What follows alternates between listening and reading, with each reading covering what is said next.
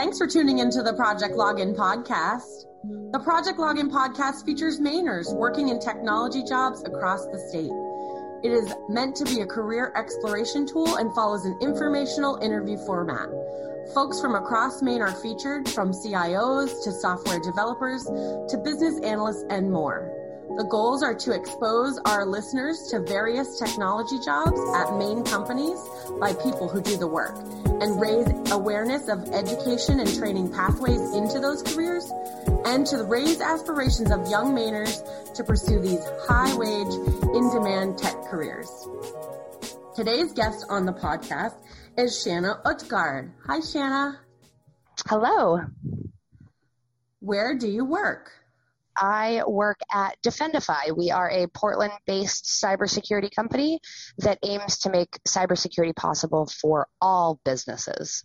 What is your role there? I'm one of the success managers. So I work with our partner channel, which consists mainly of managed service providers, but also, some cybersecurity consultants, systems integrators, insurance companies, you name it. And we work together to deploy our tools to protect their clients and themselves. So I help with sales and marketing efforts. I also manage our relationships with some industry organizations. I conduct onboardings for end user companies. We wear many hats around here. How did you get to where you are? That's like a really cool job. So I imagine there's a trajectory or a career path. This is one of my favorite stories because it's definitely not what you think. And I don't come from a background in any type of tech. I actually have had a lot of different past lives, as I call them, everything from manual labor jobs to managing call centers. And then I worked as a real estate paralegal, and I very narrowly avoided sending millions of dollars to a cyber attacker during a real estate closing. It is a feeling of complete panic that I will never forget. And then a few weeks later, I saw the co-founder of my company, Rob Simopoulos, give a cybersecurity awareness presentation at a legal seminar, which is a fun time. And I just had one of those moments where I was like, whatever this company is doing, I need to be a part of this so that nobody ever feels like I did. And then we left, and our normal tradition was to go to the seminar. We would go out to eat at Panera for lunch after, all the ladies that I worked with at the law office. And they were all like, oh my gosh, that cyber guy was really good. I learned so much from him. And I was just like, I knew that I needed to hunt him down and make him hire me. And I had a goal to be delivering that presentation that I saw, and here I am. Did you have to go to college or get any post-secondary training for this role? I did go to college. I went to the George Washington University in Washington, D.C. I changed my major way too many times to count, and then I ended up back in Maine, and none of the majors that I went to school for I actually am using right now. Well, a little bit of psychology, but I'm sure some college or post-secondary training would help, but I always joke that I jumped into the real world and got a BA and BS instead. Do you have any special cybersecurity certifications or credentials? I know those exist. I do not have any special cybersecurity certifications or credentials. I do have a few channel management certifications from some companies that, do the technical credentials. But I am starting a prep course for the CISSP certification through Cybrary. So looking to add some technical certifications, but I'm not really sure where I want to move next. What does a typical day or week look like for you? Different. No 2 weeks or even 2 days or half a days are the same, which is actually one of the things that I love the most about being in this industry. It never feels like Groundhog Day and just constant rinse and repeats, wake up, do the same thing, go to bed. I actually have to color code my calendar meetings so I know which type of call I'm heading into. And I'd say that one of the most important skills that I am developing in this job is the ability to shift gears very quickly. So I'm constantly triaging different types of requests and problems and my to-do items and trying to maintain that composure and focus through all of that gear shifting. And sometimes it kind of reminds me of that "this is fine, dog on fire" meme. What do you like best about your job? I'd say that I really enjoy building the relationships with my partners. There are several awesome and nerdy inside jokes that we have that just carry on and on and on. And that's one of the really enjoyable parts about it. Also, I love to know that I'm having a direct impact on increasing cyber awareness. I do a lot of webinars, events, virtual or live when I can.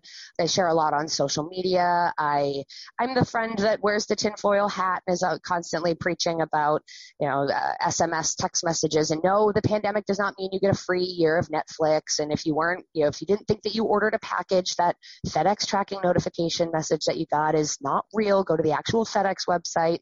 But the flip side of that is that I get customers and friends and just people that I engage with that are bringing these cybersecurity issues and things that they've identified to me and saying, hey, I noticed this, and when I looked it up, it was a phishing scam. Or I'll be talking to one of our existing customers. I called into a company the other day, and I said, oh, this is Shanna calling from Defendify. And the woman who answered the phone said, oh, Defendify, I know you guys. You guys send us those awesome videos. So I love that because, again, one of my most important things is I never want somebody to feel that panic and that fear of knowing that they just lost hundreds of thousands or millions of dollars to a cyber attacker, or their whole screen gets locked up with a ransomware demand and they're just dead in the water and have no idea what to do next, because I've been there and it's not fun and it's scary. And if I can help anybody avoid being in that situation, it's just one of those things that completely fills my heart and gives me purpose and joy. You kind of alluded to this a little bit, but what kind of problems do you deal with? A lot of problems. So to give you an example, just this week, we helped a healthcare company navigate an active exploit of the Exchange vulnerability. Another company that had a ransomware attack where they were down for a month and could not do any of their operations. A manufacturing company that was unable to receive a very large contract award until they met some compliance initiatives. So it's a lot of different types of problems that we deal with. But I think that one of the hardest problems that we deal with is smaller organizations that we're focusing on, because a lot of technology solutions out there exist for the enterprise. But small businesses are much larger targets than they actually think, but they tend to be more reactive and not as proactive about cybersecurity. But it makes sense. They have this false sense of security. They probably don't think that they're targets or that they have any information that the bad guys would want. We hear a lot in the media about these, very large companies that have these cyber attacks. It's very public. I think it desensitizes the smaller guys a little bit. And when I say small, I mean 500 employees or less, the SBA definition. They think that their current antivirus and firewalls are enough, and it gives them enough protection. They might not understand the potential financial impact of a breach, and they just don't think that it's something that's going to happen to them. We're not going around in our business networking groups or on LinkedIn and sharing, oh my gosh, we had an employee click on a malicious link today in an email. We're not sharing that type of information. There's kind of a bit of a stigma to a cyber attack. So people don't understand that there are companies in your lives, there are friends of yours that are business owners. This is something that people are experiencing on a regular, ongoing, daily basis. So everybody always thinks that it's something that is going to happen to the other guy, but I know what it's like to be that other guy. What kind of decisions do you make, or decisions do you help your clients make? A lot. I help guide our partners in deciding what types of technology solutions that they should include in their cybersecurity stack, help end user organizations decide what their risk level is and what is an acceptable risk level and how to get there for a reasonable investment. And then internally, because Defendify is a smaller company, one of the things I love is that we get to be involved in many of the day-to-day and operational discussions.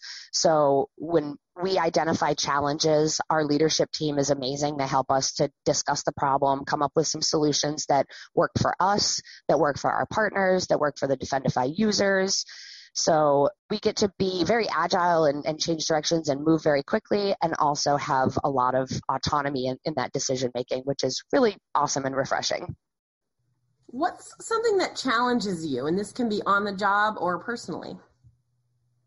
A couple things come to mind for challenges. The first one I would definitely say is keeping up with all the different ways that the bad actors are constantly shifting and changing their tactics. It's both fascinating and terrifying to follow closely. So they're always looking at, the technology and the way that it works and the way that they can bypass it. There are certain websites and systems that they can go to that further their cause. They can actually test out their malware and see if antivirus programs are going to pick it up.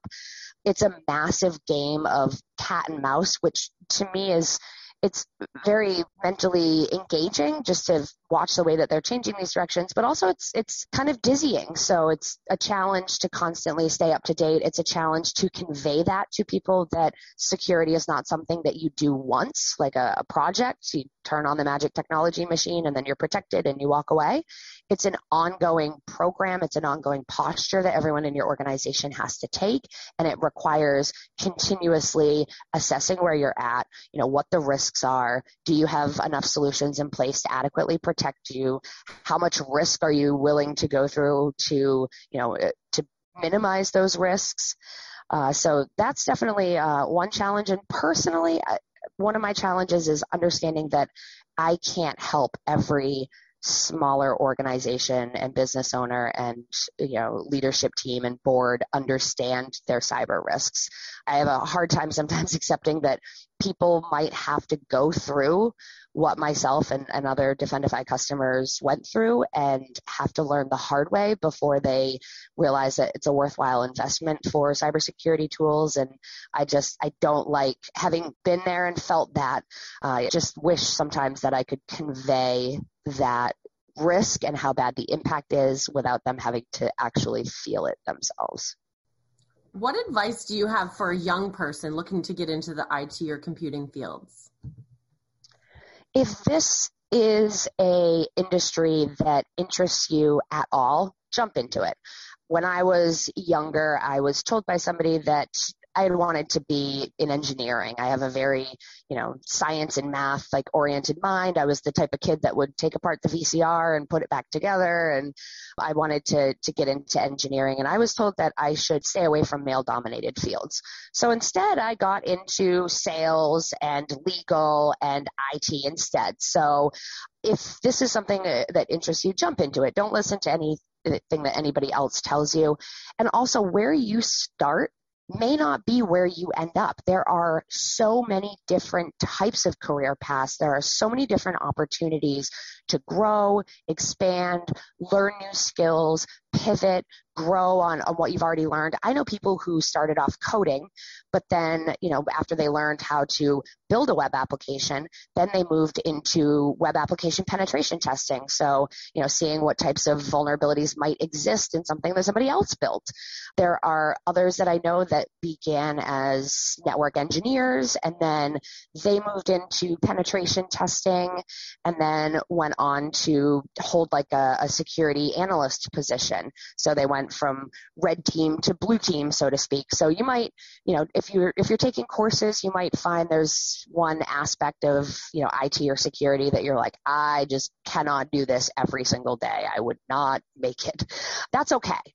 Finish your class, move on to another thing. You will find something that ignites that fire that you enjoy, that you want to do. And you might even do that for a few years and then take on a new challenge, learn some new skills. The great thing is that this industry changes every single day.